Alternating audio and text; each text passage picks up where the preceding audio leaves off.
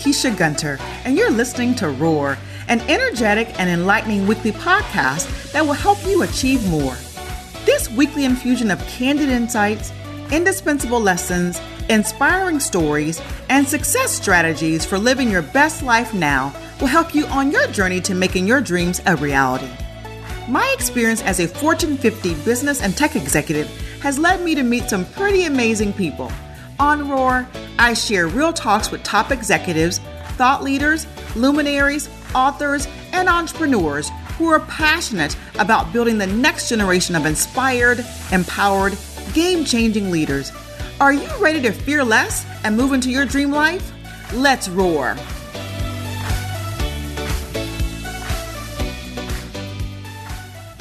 Welcome to Roar. I'm your host, Lakeisha Gunter. So what do I mean by Roar? The beauty of Roar is that it's both an acronym. The acronym stands for reflection, opportunity, action, and relationships. And it's an action. We're all born with it, a hidden power inside of us. It's a fire that is often suppressed by fear. That power is your roar, and it's waiting to be unleashed. Today, I'm excited to continue our spotlight on entrepreneurs. And our guest today is Mr. George Tinsley, or as I like to call him, Mr. T. I was so fortunate as a young person to have had the amazing experience of working with Mr. and Mrs. Tinsley, one of the most successful African-American couples in Florida. They own the highest grossing KFC franchises in Florida. Mr. and Mrs. Tinsley gave me an opportunity that forever changed my life, my first job at KFC. Mr. and Mrs. Tinsley and their family own more than 50 restaurant franchises in Florida and Kentucky, including many airport locations that are anchored by restaurants such as Chili's, Wendy's, KFC, P.F. Chang's, Shula's Bar and Grill, Comfy Cow, and many more. His brands dominate at the Tampa International Airport, Miami International Airport, and Louisville International Airport. He is a 6-time Hall of Famer, a millionaire entrepreneur, leader, motivator, coach, and most importantly, a family man. George Tinsley is all of these things and so much more. The summary of Mr. T's continued road to success is a rags to riches story. Faith, tenacity, education, and a relentless desire to turn his obstacles into opportunities are the true gifts that catapulted his life to where it is today. If you were to bet on a person who was likely to succeed, you would never have bet on George Tinsley. The odds against his success would have seemed far too great to overcome. Mr. T had to overcome an environment of extreme poverty while growing up in one of the toughest inner city neighborhoods in an era of open racial intolerance. By letting the values he learned early in life serve as a guide, he was able to overcome the circumstances of his childhood and beat the odds to achieve great personal success as a serial entrepreneur. I am so excited to have him on the show today to gain insight into his success as he shares the outlook, the mindset, and the methods that helped him and Mrs. Tinsley build a multi-million-dollar empire and empower the success of many others along the way. Let's welcome Mr. Tinsley to the show. Good evening, Lakeisha. It is my pleasure to be here with you. I am excited. I am too. I've been waiting for this all day long. Wow, I tell you, as I shared earlier with the audience, I mean, you have just had a phenomenal career, both in basketball and now as an entrepreneur. And of course, with Mrs. Tinsley, which is your partner in crime. You guys have been together for over 40 years, right?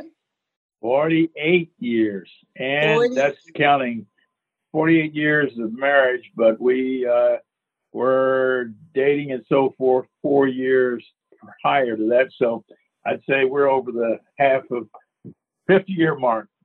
But yes, you're right. I love it. Well, I tell you what, you and Mrs. Tinsley were just invaluable. I was so fortunate and blessed to meet you guys as a 14-year-old kid in Haines City, Florida at KFC. And that moment in time forever changed my life. And I'm so grateful for that. And I can't tell you again, I know I said I'm excited to have you here, but the audience knows how much I adore you and Mrs. Tinsley. And I mean, I've learned from you guys over the years. And so I just thought it is so apropos to have you on the show. I've been doing a series on entrepreneurs, and you guys are the holy grail of entrepreneurs. So excited to talk to you about what you all have been able to do over the last 30 plus years in franchises. So let's launch in. it's just exciting to have an opportunity to reconnect and talk about things. Certainly, we were blessed to have you come into our life, as well as others that came in with that sparkle in their eyes, ready to conquer the world at an early age. And so that makes it easy to get goals established when you have those kinds of people around you. Absolutely, absolutely.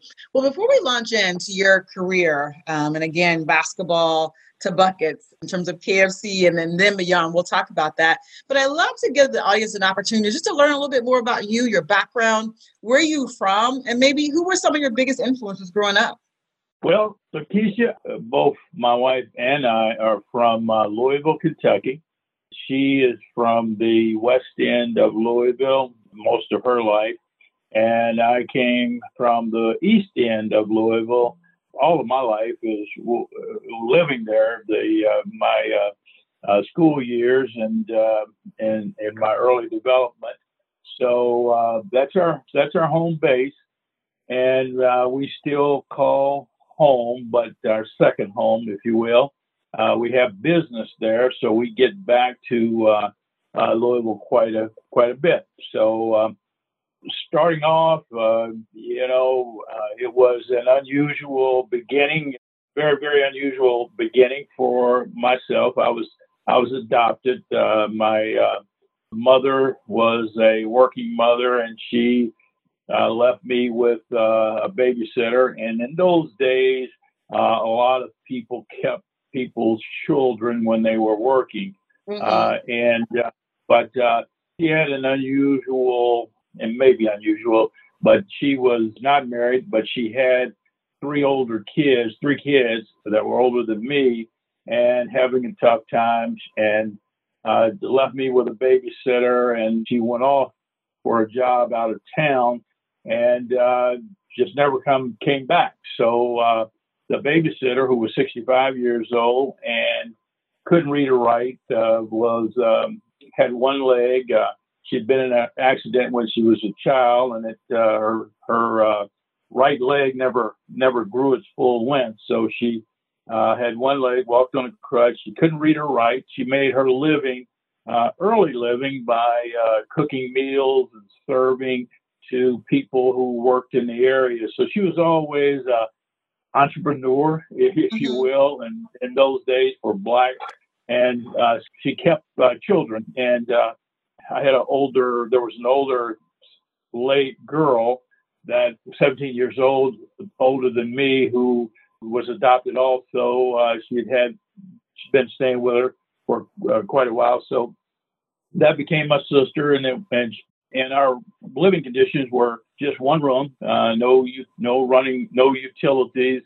We were sharing that room with others in this bigger house. And so we moved around Louisville in my early days, and went to stay with another one of her family members outside of the city until I was actually old enough to start school. And then we came back to Louisville, and I started elementary school then under the Tinsley name. And of course, never been formally adopted. So my real name was Pennybaker.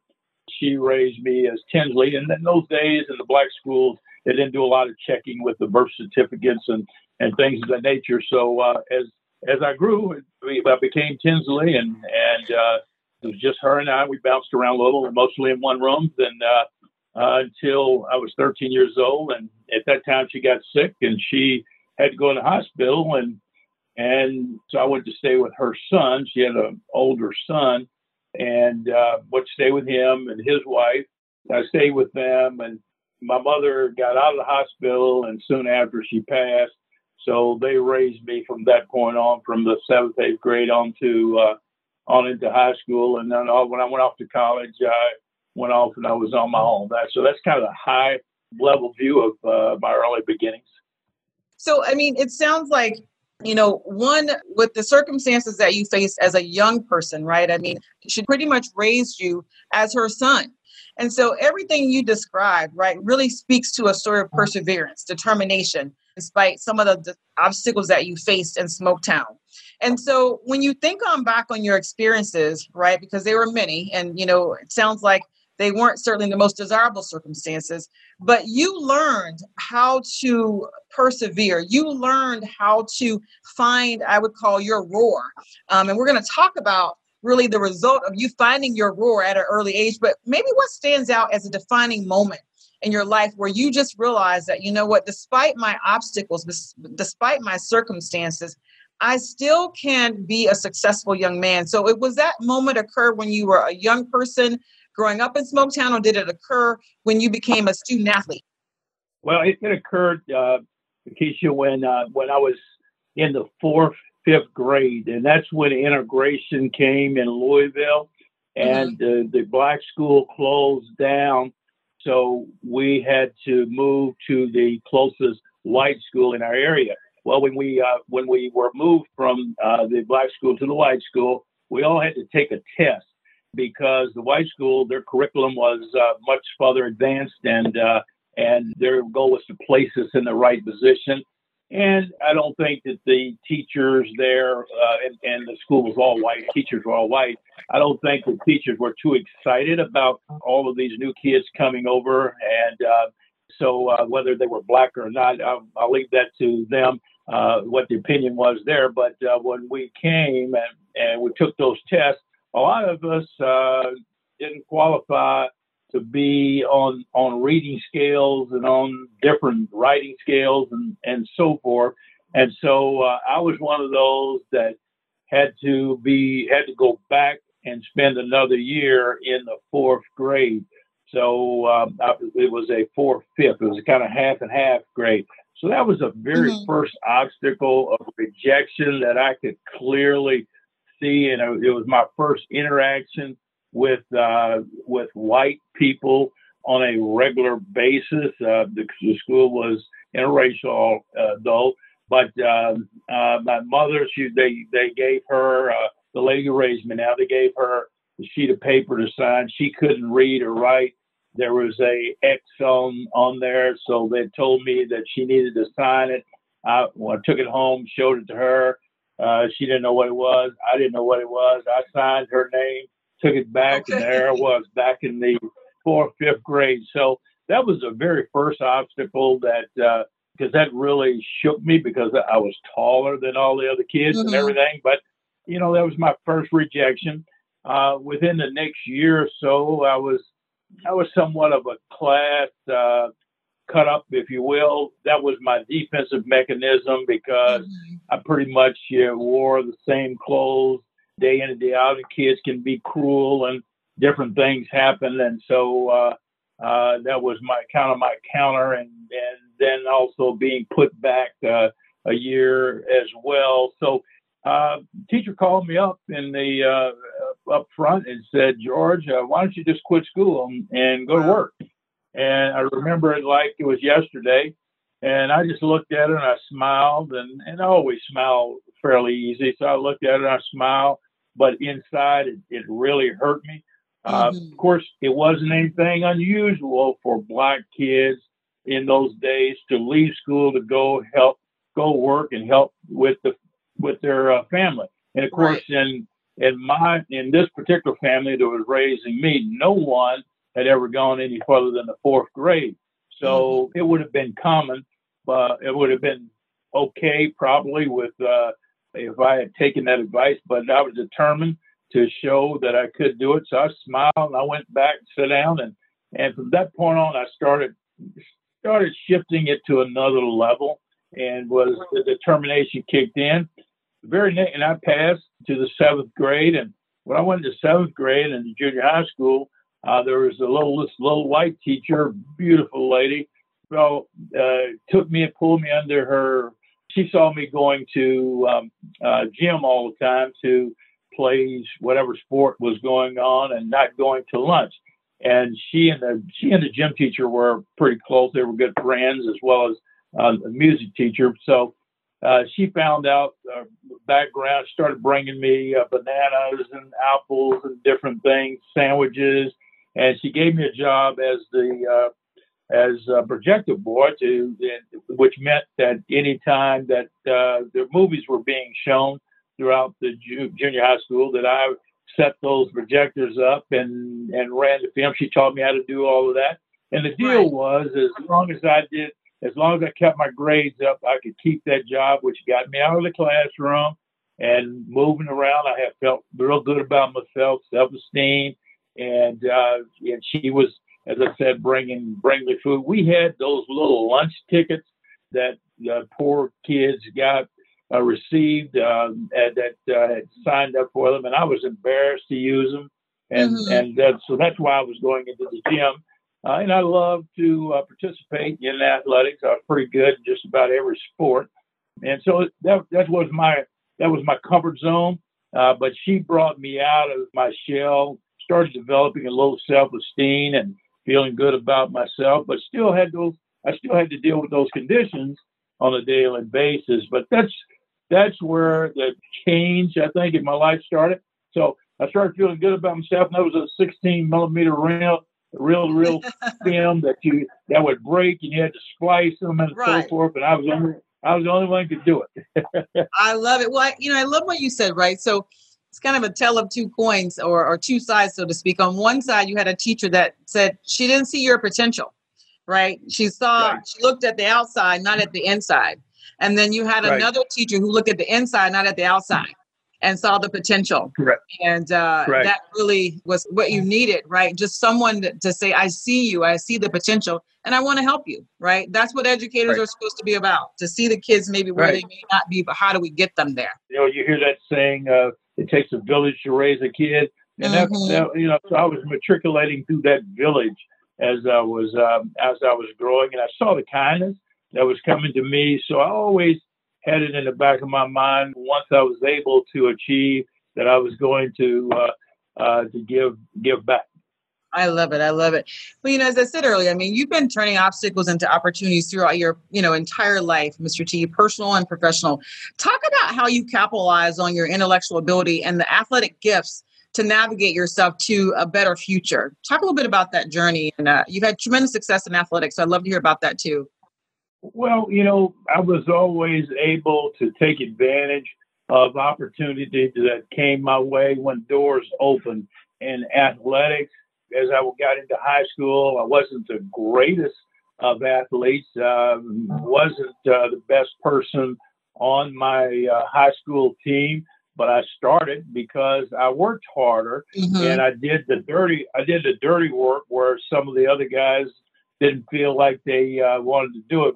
When I played basketball, I played on the basketball team. I was a center. I was skinny as all get out, but I didn't mind getting in there and banging. I could jump, I could run, I played good defense. So that got me in the starting lineup, which was being in there. My skills grew as a sophomore. When I ran track, I ran the toughest race. I ran cross country. I ran the quarter mile and above, and those were not the attractive events, but I did them because I felt that I had to work harder. And throughout the years and in athletics and other things that I did, because I worked hard, because I was always willing to go that extra mile and give a little bit more, I was always put in position to achieve, and that opened the doors, and I took advantage of it.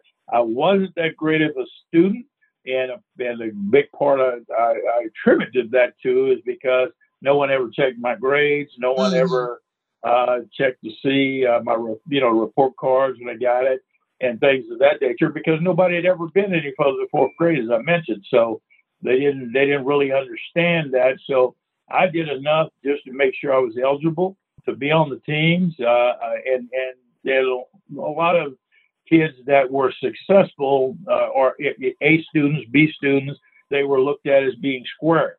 And those kids dressed nice and shines on the shoes and so forth. Well, I couldn't match up with any of that. Absolutely. So I think just the C level was a secure spot for me, enough to get by. Then I realized when I moved in, it was while being in Smoketown, that there was the one block that I lived in, 900 block of South Jackson Street, which I'm still proud of today. there were so many guys and girls in that block that went on to college. And so when I realized that you could go to college and you can further your education, you can make more money and all that, then it all started coming together. So I learned to do, a little extra here and there that prepared me for the next step. I think that's where the beginning started.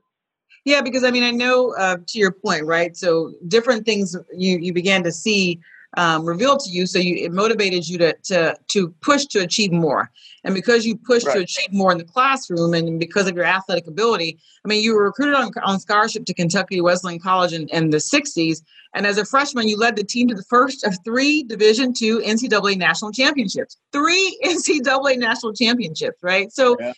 Talk a little bit about that journey, right? I mean, to your point, it says to me the determination, the focus, the willingness to outwork anybody, and the desire to be successful, it really, to me, was a guiding force. So talk a little bit about that, because, I mean, I know that college experience really set you up for the next phase of your life.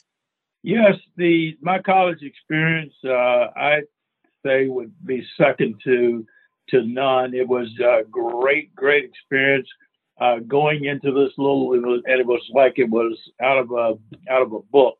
Going into this little small college, the coach of the basketball team had actually coached at my high school. He had left the year before I got there.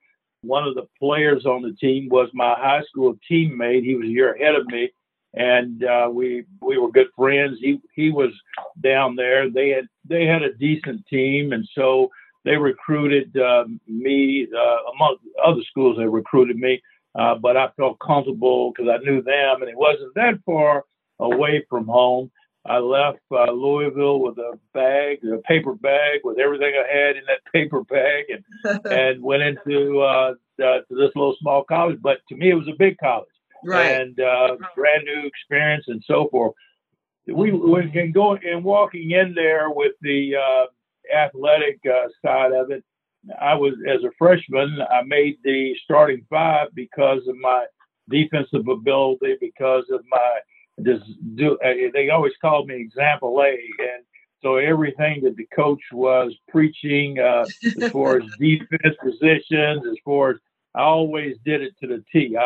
And because I was fundamentally sound, so I didn't have any flaws, and so he felt comfortable with me being in there. I wasn't the highest scorer, I wasn't the best rebounder, but I was right in there. So that got me in the starting lineup, Lakeisha, and we had a great year. We won the small college Division II national championship. Because of that, we got an opportunity to go to Europe and Africa to teach basketball for the whole summer. Well, nobody in my neighborhood or throughout Louisville had gone overseas, other than going to Vietnam War, going to war, had gone in as a representative of the United States as a goodwill ambassador, which is basically what we were. So doing that, my whole horizon grew like crazy. And nobody, as I said on my block, said, "Where are you going?" And so I'm going to Africa, London. And it's what, so going through that whole experience, it really helped me. Now my grade point average was 1.75 that year. First year in college, I did not understand how college worked as far as being on your own and managing your grades and all that.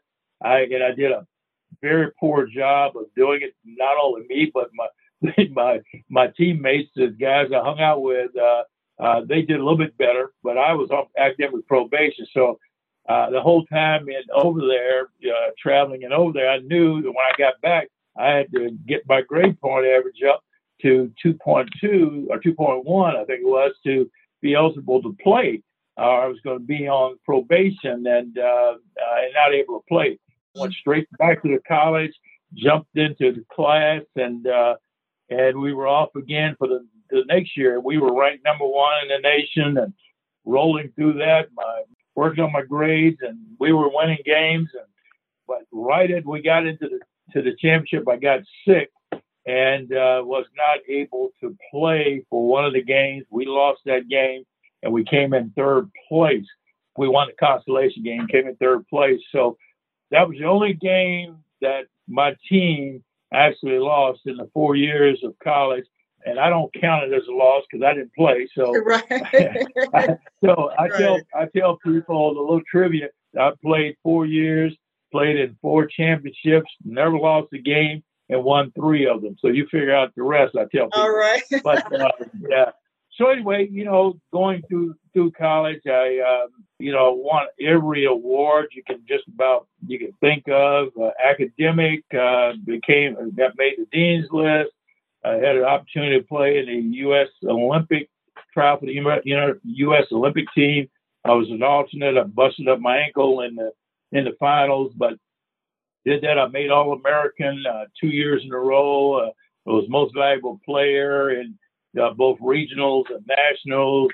Got drafted into the NBA and the ABA and the U.S. Army in my senior year, and just a perfect college career, Yeah. both on campus and in athletics. So tell us a little bit about your time, because just phenomenal career, and you kind of snuck in ABA, right? So I've got to unpack that. So tell us a little bit about your time in the ABA and the NBA, right? I'd like to know a little bit about that experience because, again, I feel like, your sports career, the winning sports career in a lot of ways, and just your perseverance from a young person through college and the likes really set you up for a winning career off the court as well. So talk a little bit about the journey you had in the ABA, and then how did that career in sports prepare you for your next steps in life? Okay. Well, I'm going to backtrack just a little bit. Sure.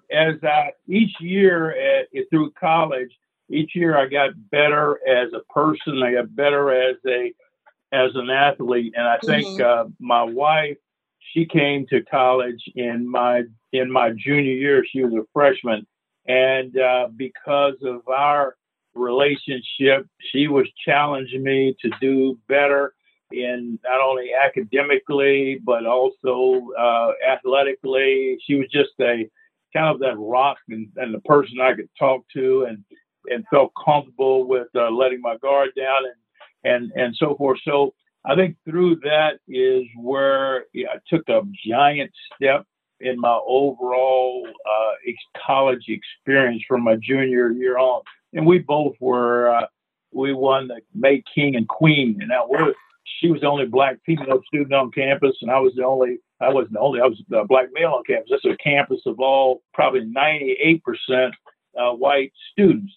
So you said that at Kentucky Wesleyan, it was 98% a white student body, and you're saying you and Mrs. Tinsley were the king and queen of the campus. Was that first in the university's history as African Americans? Yeah, that was the first, and probably, I don't know if it was the last, but it was definitely the first.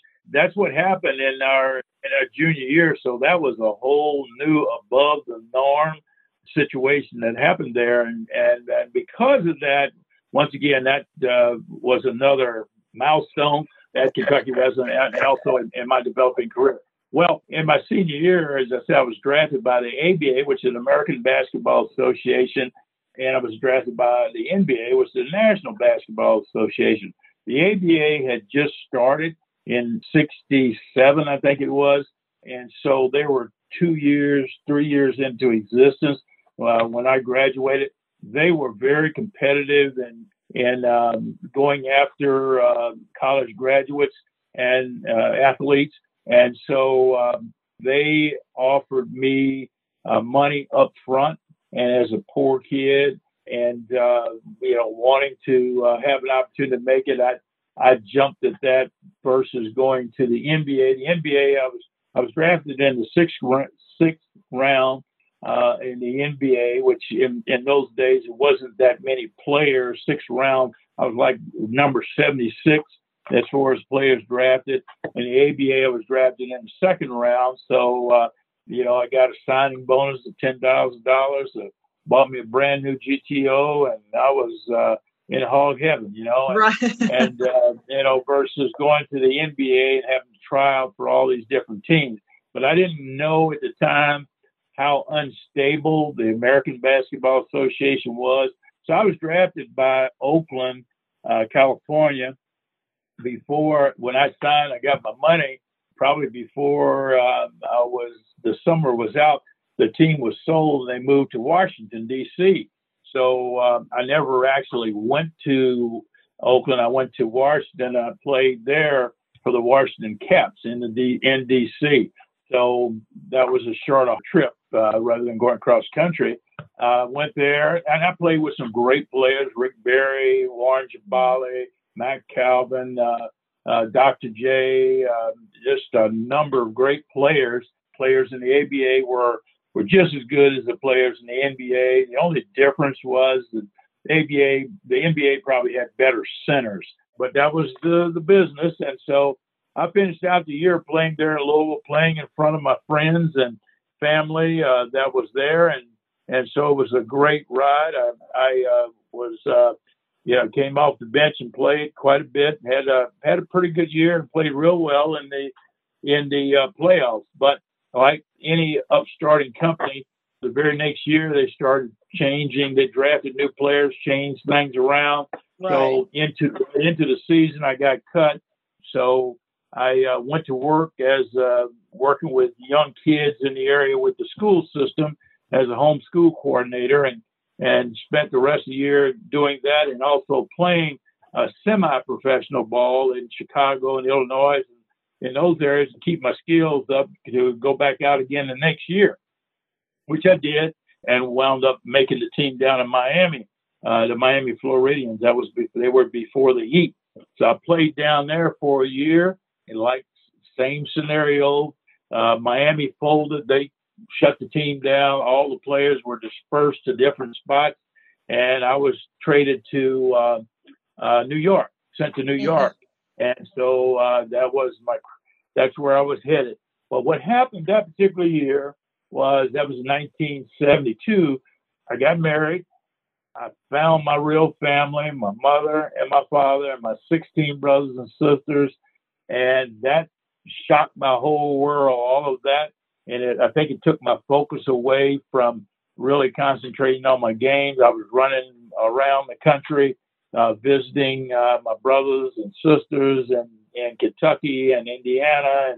And I just got married. I was starting a new family and so forth. So it was 1972 was one heck of a emotional roller coaster year. And so when I went to New York, I made it through the first round, and then I got handed my walking papers to go to Dallas to play on the team down there. Well, I decided I just got married and all this stuff happened.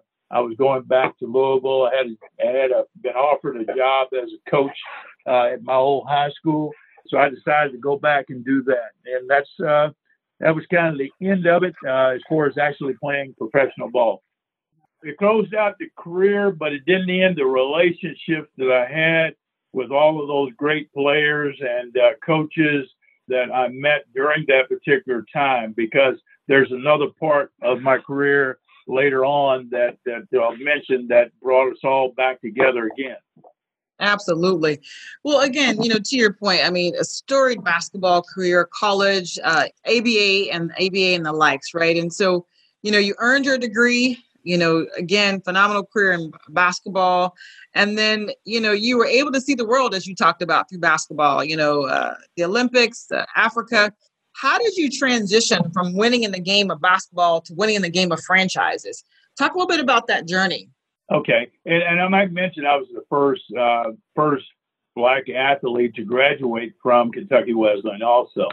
So that was a milestone also. Most of the other guys had dropped out after their 4 years and didn't stay around to graduate. So I did graduate. I made the dean's list, and I won the Oak and Ivy Award, which is the highest award that the college gave to a student athlete. And so I was extremely proud of that achievement at that time. So what happened was, when I got into teaching and coaching, I applied the same skill set and determination to what I was doing with the coaching. So in coaching and teaching, I was a better coach than I was a teacher. I got to be honest. And I wanted to give back to those kids that like coaches, that what they meant to me. So we were able to win the state championship in track every year. I was coaching there. We won the state championship in basketball one year. We were runner up another year, and then the third year where we had our very best team, we got beat in the region. But that was the very best team that we had. We had 2 All-Americans on that team, and they went on to play at the University of Louisville and and Gerald Griffith, who played in the NBA for 12 years. So we had great athletes. It was just not in the cards for us in that senior year. But that was a leadership development for me going through that. But it also, I made up my mind. I'd done and given back what I could at that time, but I had a wife and I was starting a family, so I had to do something different. And that's when I started looking around for other opportunities. I got a job, got an offer to become an FBI agent. I passed all the requirements and was signing up to go to Quantico, Virginia, to start a career in the FBI. But along came KFC, offered me a job as a training instructor with their company, and they're in Louisville, and they were just developing a training center. Well, with my teaching skills and my leadership skills, helped there, as well as I knew one of the guys inside who vouched for me and so forth. So that's how I got into the corporate setting going in, and lo and behold, I'm working with the colonel, actually teaching basic management course, and I fell in love with it. Lakeisha, I mean, I enjoyed the teaching aspect of it. I enjoyed the business aspect. I knew nothing about business, but I was just all in. I mean, I was there an hour before all the other instructors and would be the last one to leave, just absorbing everything that I could, both technically from the company as well as my students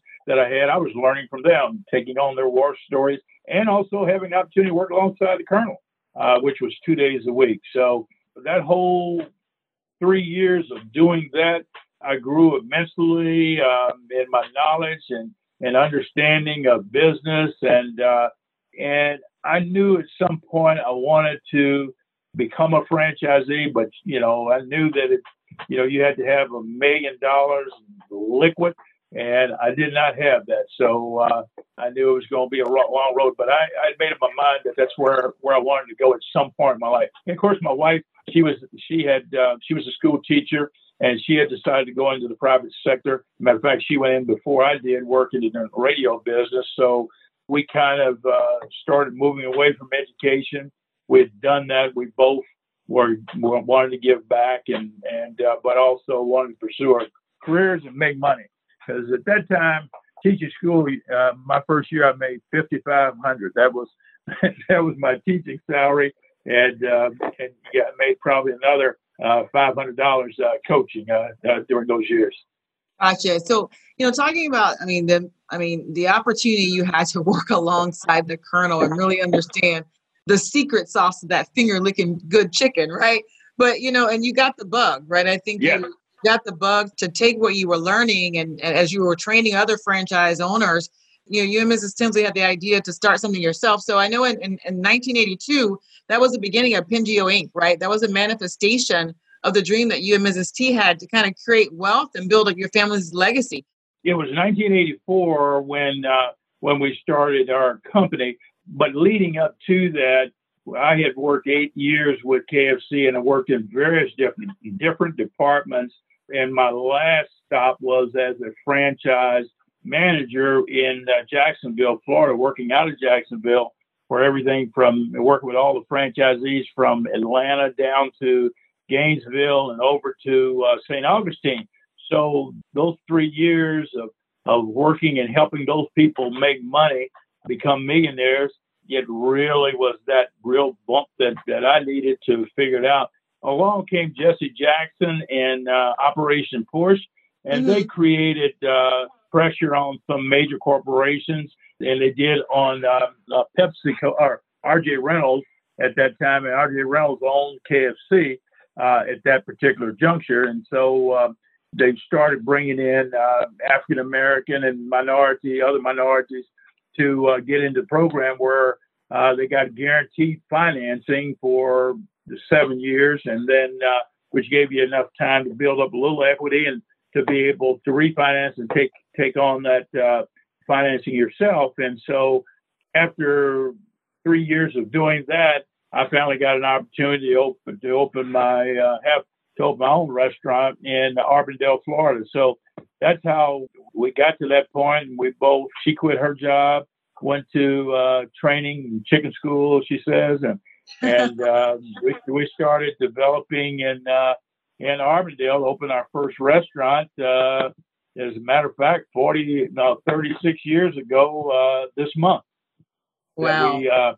We opened in Auburndale, and after opening that up, Lakeisha, the first week that we opened, it was so busy that we had to I put a sign up on the drive-through outside, and on the windows it said that our equipment had broken down, which it really had not. We had broken down. It was so busy.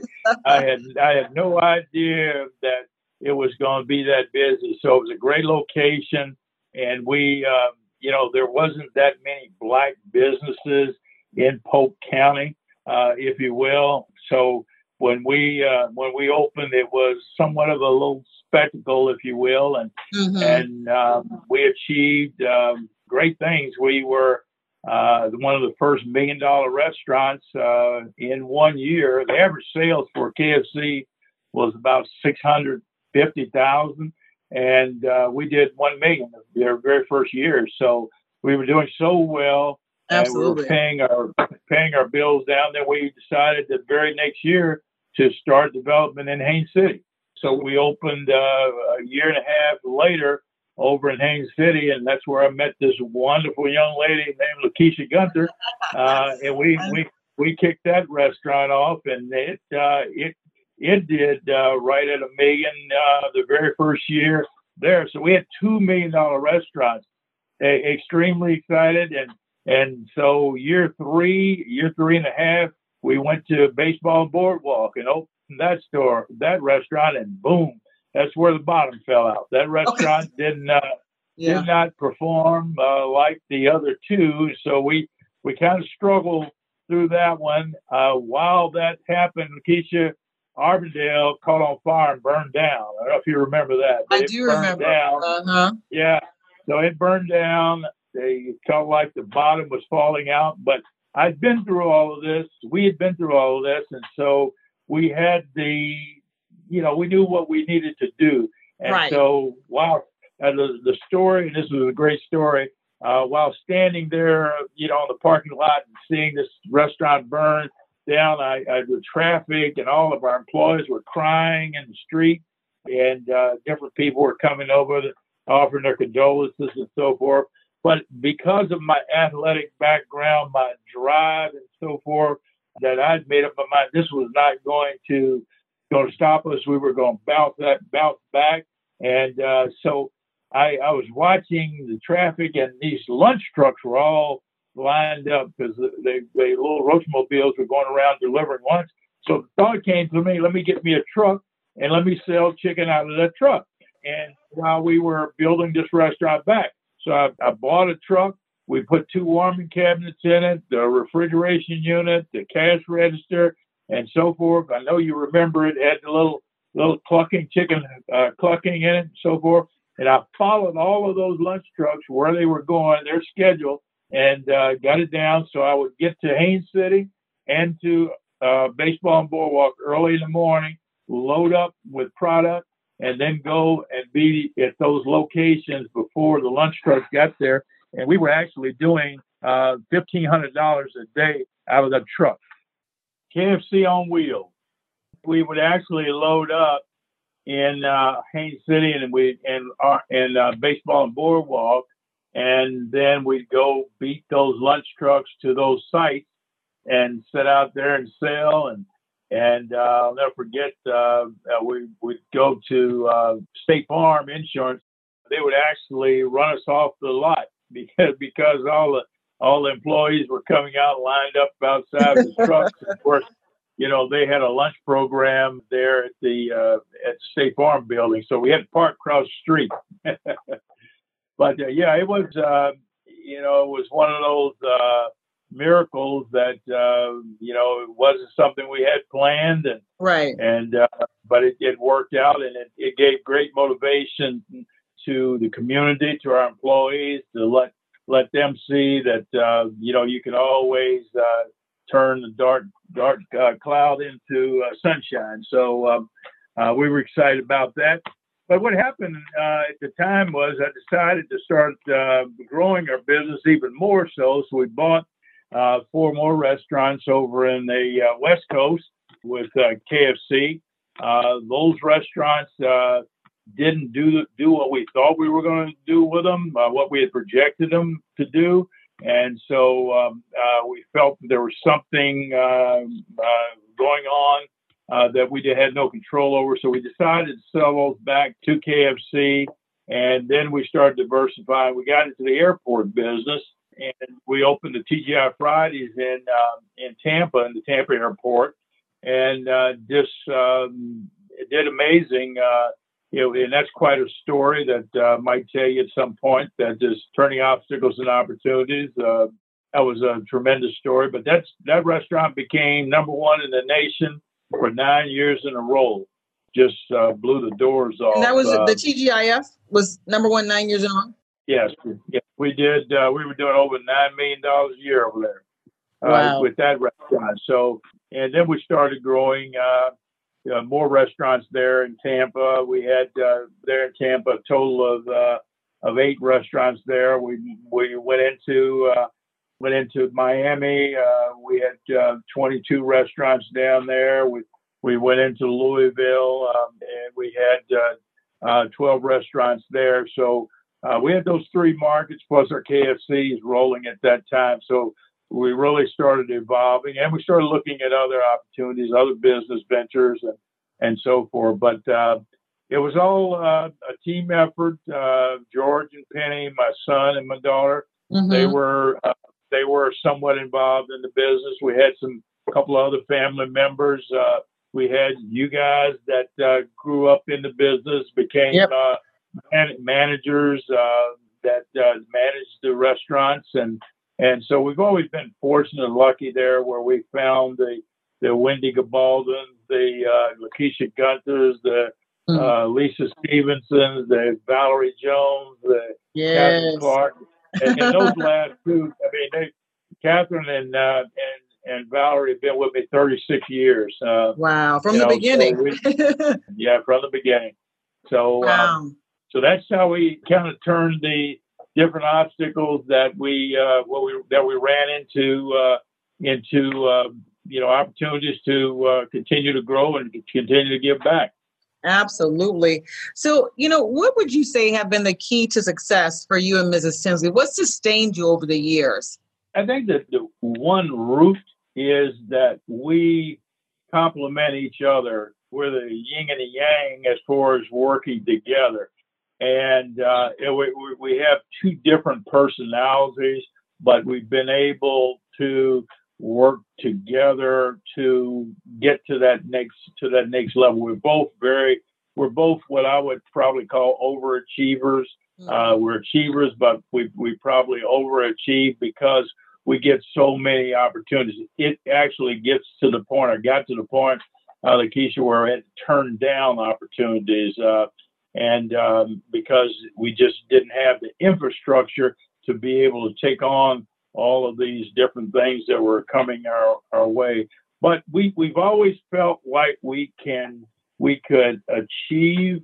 take on a challenge and be able to start things out using our character and our personalities and our drive to motivate our people and to be able to take on those challenges using those particular brands in the restaurant business, those particular brands that we have taken on. In other words, we've got Chili's, we've got Starbucks, we've got Wendy's, we've got KFC, we've got Shula's, we have different brands that we have, P.F. Chang's, Payway. Those are all brands that are under our wings. We got our own brands, Bourbon Academy, and we've got Comfy Cow ice cream. We've been able to take those brands, which they have their own identity. We've been able to add our identity to it and be able to take their plan and their procedures and add how we want to take care of our customers and be able to be successful because we care about our people. We reward them and we motivate them, and then in turn, they take care of the customers. We don't believe in negativity at all.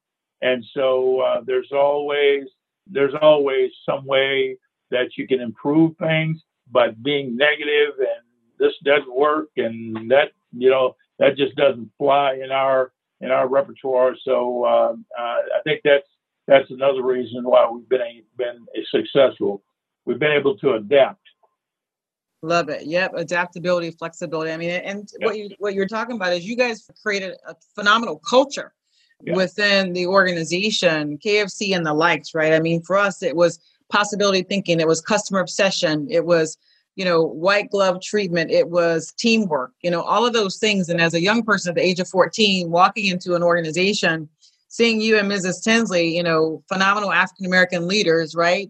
Who were vested in our success, not only our success in the restaurant industry, but our success in life. And I absolutely believe that's certainly been to your point, the cornerstone for your success.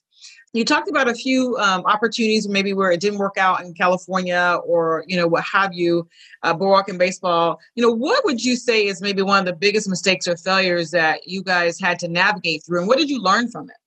Well, we've learned that to do your due diligence in moving into new locations or expanding too quickly. Baseball and Boardwalk, we did not do our due diligence. We wound up spending about $1.5 million in the development where we shouldn't have invested more than $600,000. And if that didn't work, we probably shouldn't have gone there. But because we've been so successful with the first two locations, we felt that it was just going to work. And so that was our biggest challenge because there was so much preliminary work that needed to be done with that particular restaurant. If you remember, there was a service station next door. So we had to drill wells, testing wells all around that property and to be able to make sure there was no contamination. So by the time we finished all of that, as I said, I had $1.5 million in the ground, and that restaurant wasn't going to do $1.5 million. It didn't do as well as the other two community stores. So that didn't work. We put everything into it. Didn't work out. So we learned from that. The second biggest mistake we made was I bought a TGI Fridays in Lakeland, Florida, and I didn't do my due diligence there and really researching what was actually going on. The location was good, but the employment situation that we had there there was a lot of negative stuff going on. So we got in there, and it took us after a year of really trying to turn that around. We hung on for another year, and I finally closed that restaurant down. So at one time we had the number one TGI Fridays in the nation, and we probably had the lowest volume in the nation. So once again, it was a little bit of not doing your due diligence. So we learned from those experiences of what to do the next time.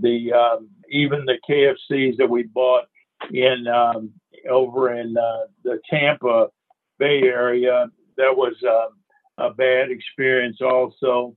And the other side of that was developing the infrastructure inside to be able to manage the span of control. And so once again, a challenge there. So every year as we grew, as we moved forward, it was all a learning experience. And so finally, that's why we wound up with so much of our business concentrated in the airport, because it was a little easier to be able to control one airport with the supervisory and the way we needed to be structured versus running from one city to the next city to the next city, trying to be on top of all the different restaurants. Technology that we have today was not in place then. Mm-hmm. Today I can sit in my office and I can manage every business and watch the business through transaction by transaction versus where I had to go to the restaurant to get paperwork to be able to understand what was going on because we didn't have the polling system, but that's in place today. Today, I can tell you exactly every time an order rang up in a restaurant, I can pull it up right in front of me and see what's going on. So that's the difference in that. And so the span of control is a lot better today, and we're still pretty active. The other part about all of this, Lakeisha, that I didn't mention is that community-based side. And that was one of the great things that we had going for us. While I was doing the operations, my wife was doing the community work.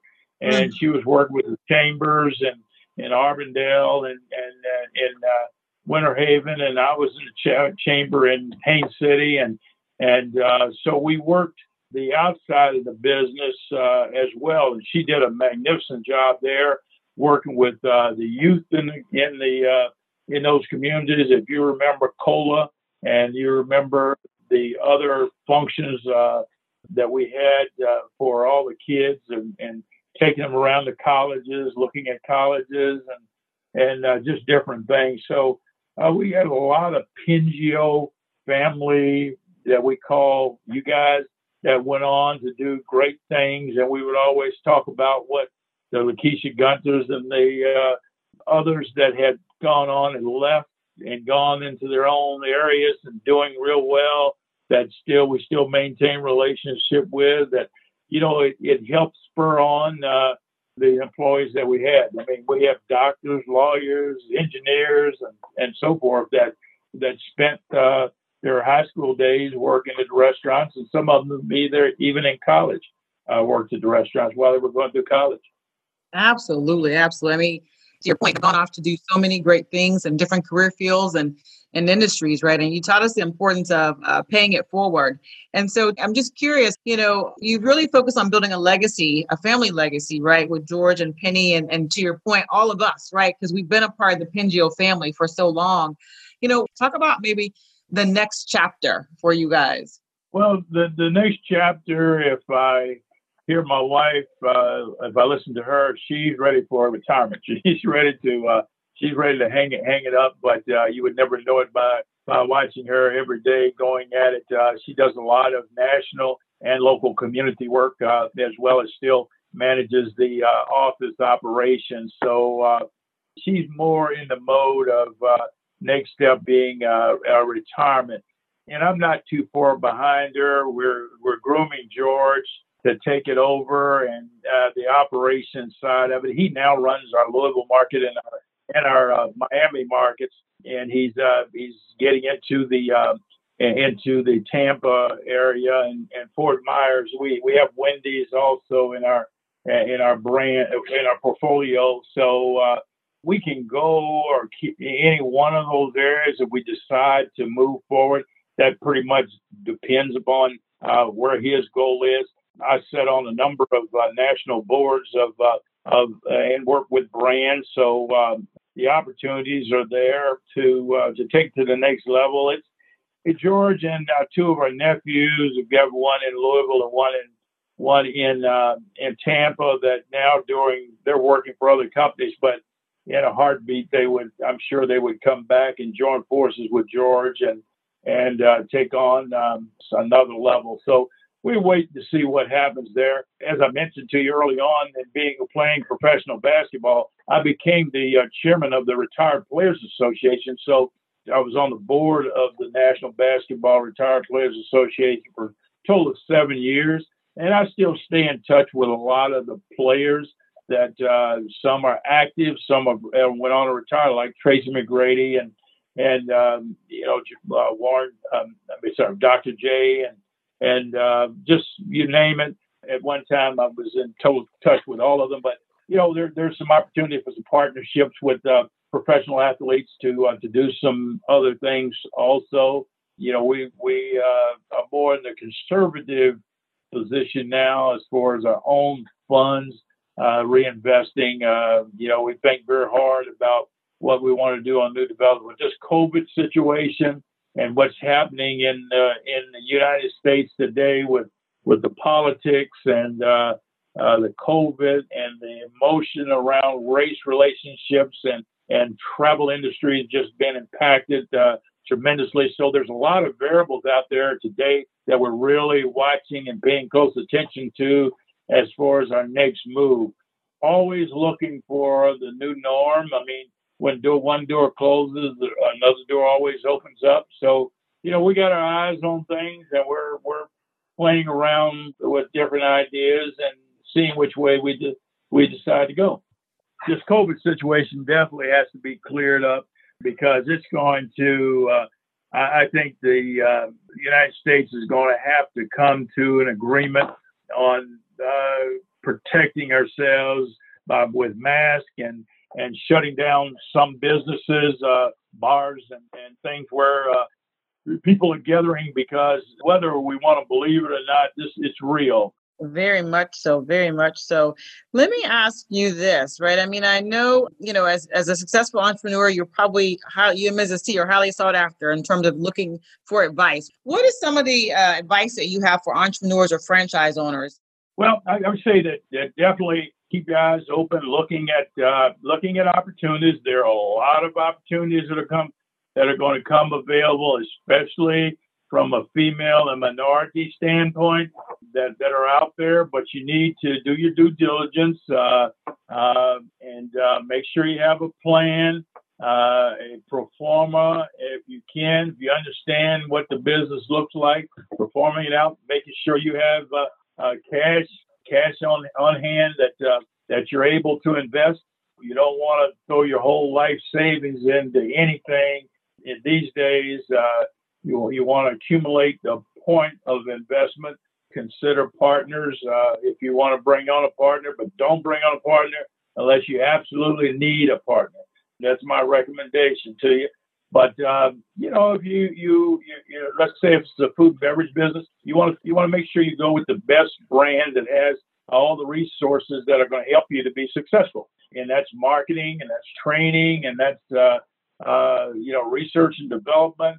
That's assistance in the field that has a good reputation. You want to look at their franchise disclosure documents to see what their historical performance has been. All of those kinds of things, even up to including, I would go work in that particular business for free if I have to, just to learn a little bit about what actually goes on. Not the negative side, but both sides, the good and the bad, so that you know what you're getting into, and make sure you have yourself set up to be able to hire some good people and people that you can manage, and understanding that you're going to have to delegate. You can't do it all yourself, and I think that's why a lot of people fail. They try to do it all. They try to be on top of everything, and you just can't do it.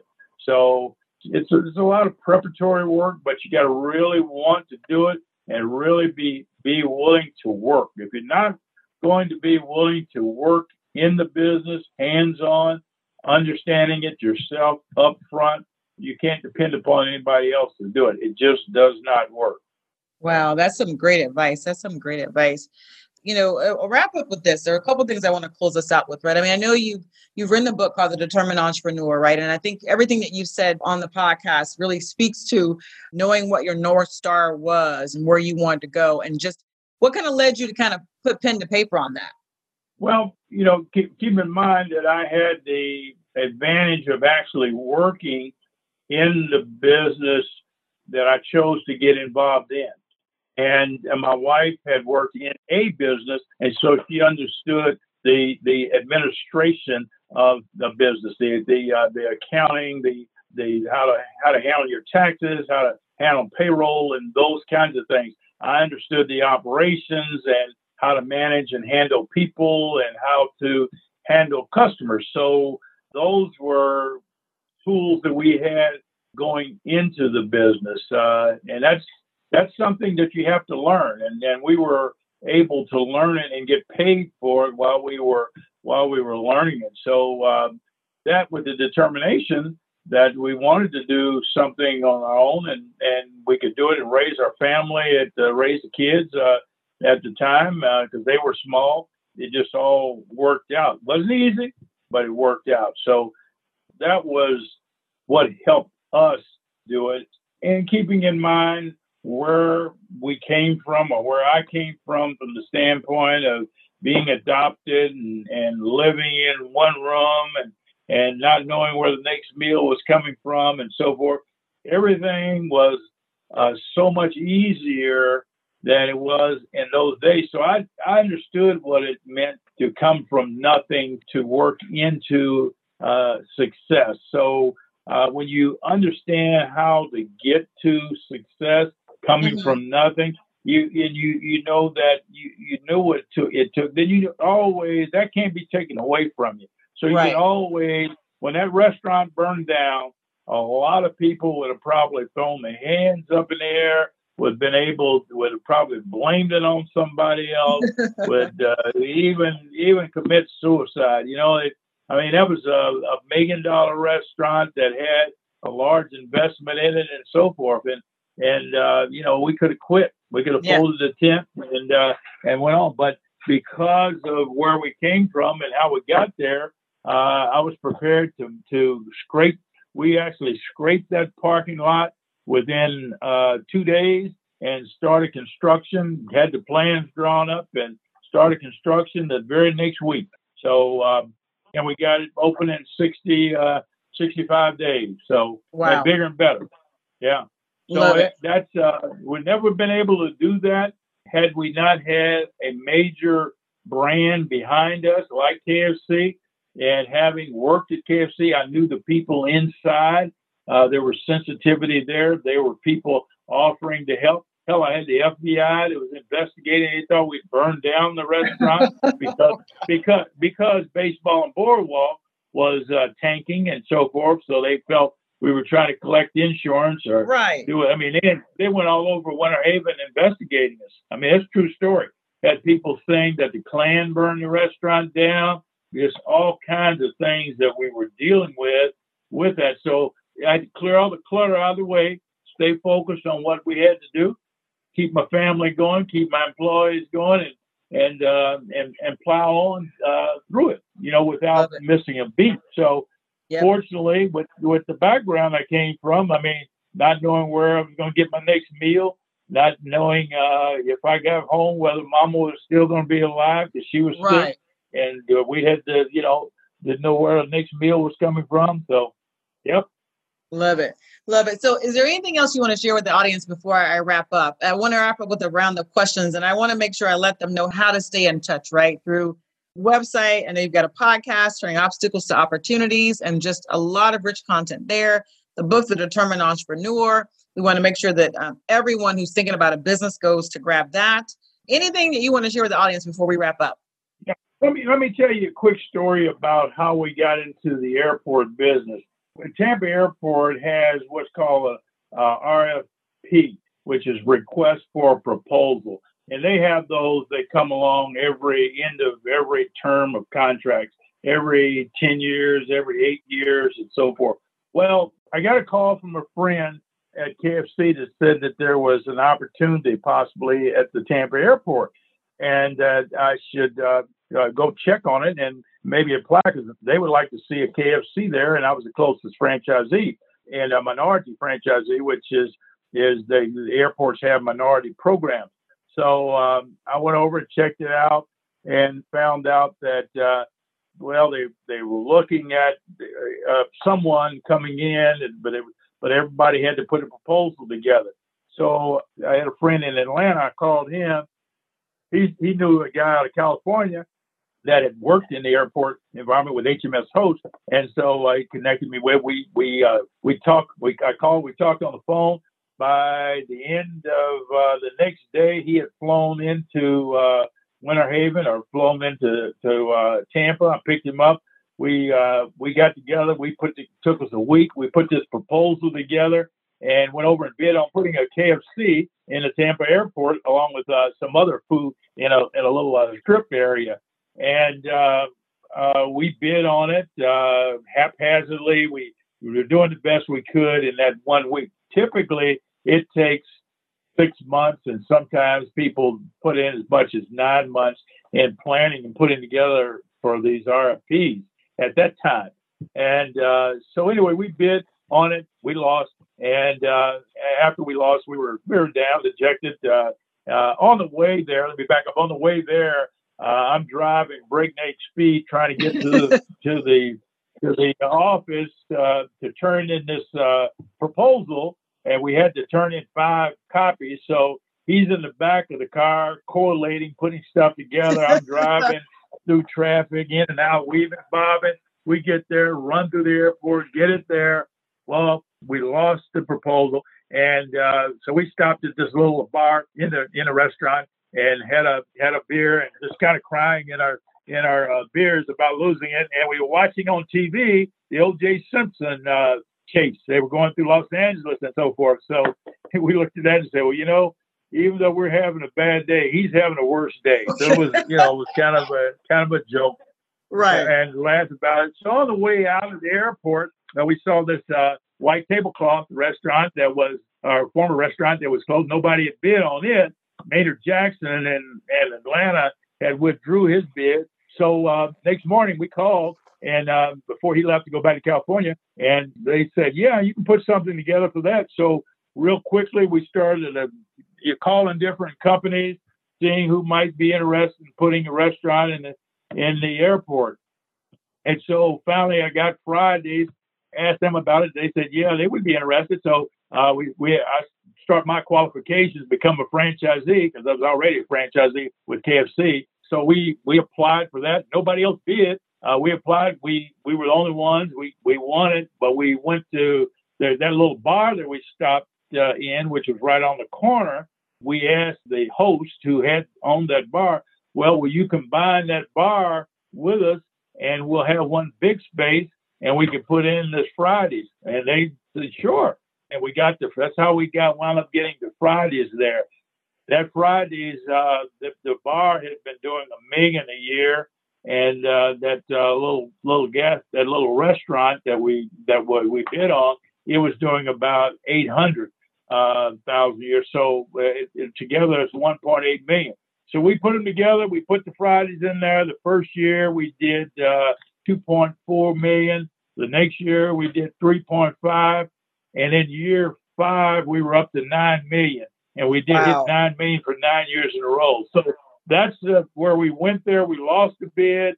That was the obstacle. We saw the opportunity. We went after that. And we turned the whole thing into a successful business. That Fridays, which opened up because we were so successful.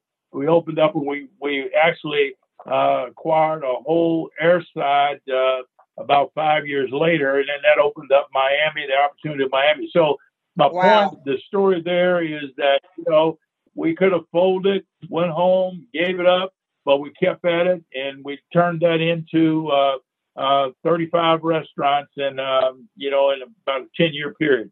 That is amazing, Mr. T. Wow. Okay. So the KFC opportunity didn't work out, but the TGIF's Friday opportunity worked out because you guys didn't leave the airport empty-handed. You saw an empty spot and you said, what can we do with that? And so you made something out of nothing, so to speak, and the rest is history. That is an amazing story. Thank you for sharing that. Yeah. Wow. Sure. So I'm going to give you some time back, but before I do that, I want to just have a little bit of fun with you as well, and maybe ask you a few questions to round us out today. So I'll say a word or phrase, and you tell me the first thing that comes to mind. What's your favorite food? Chicken.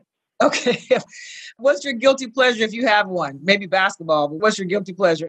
Guilty pleasure is eating ice cream late in the evening.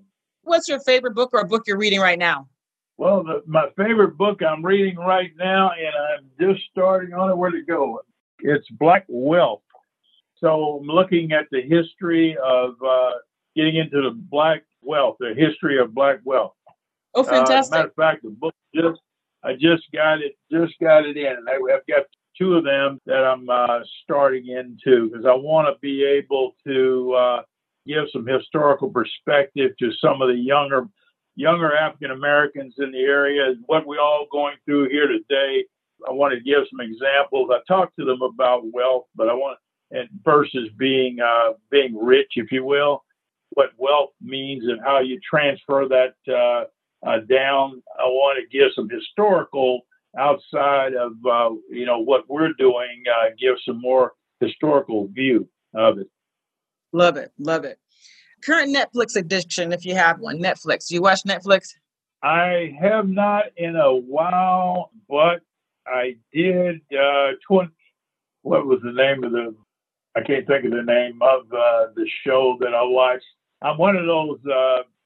If I'm interested in a show, I will stay up to 3-4 o'clock in the morning watching all of the series to try to get to that boom. The ending. End. I know. Yeah. It never. I'm so mad, but I get 24. I don't know if you remember the series of 24. Yes.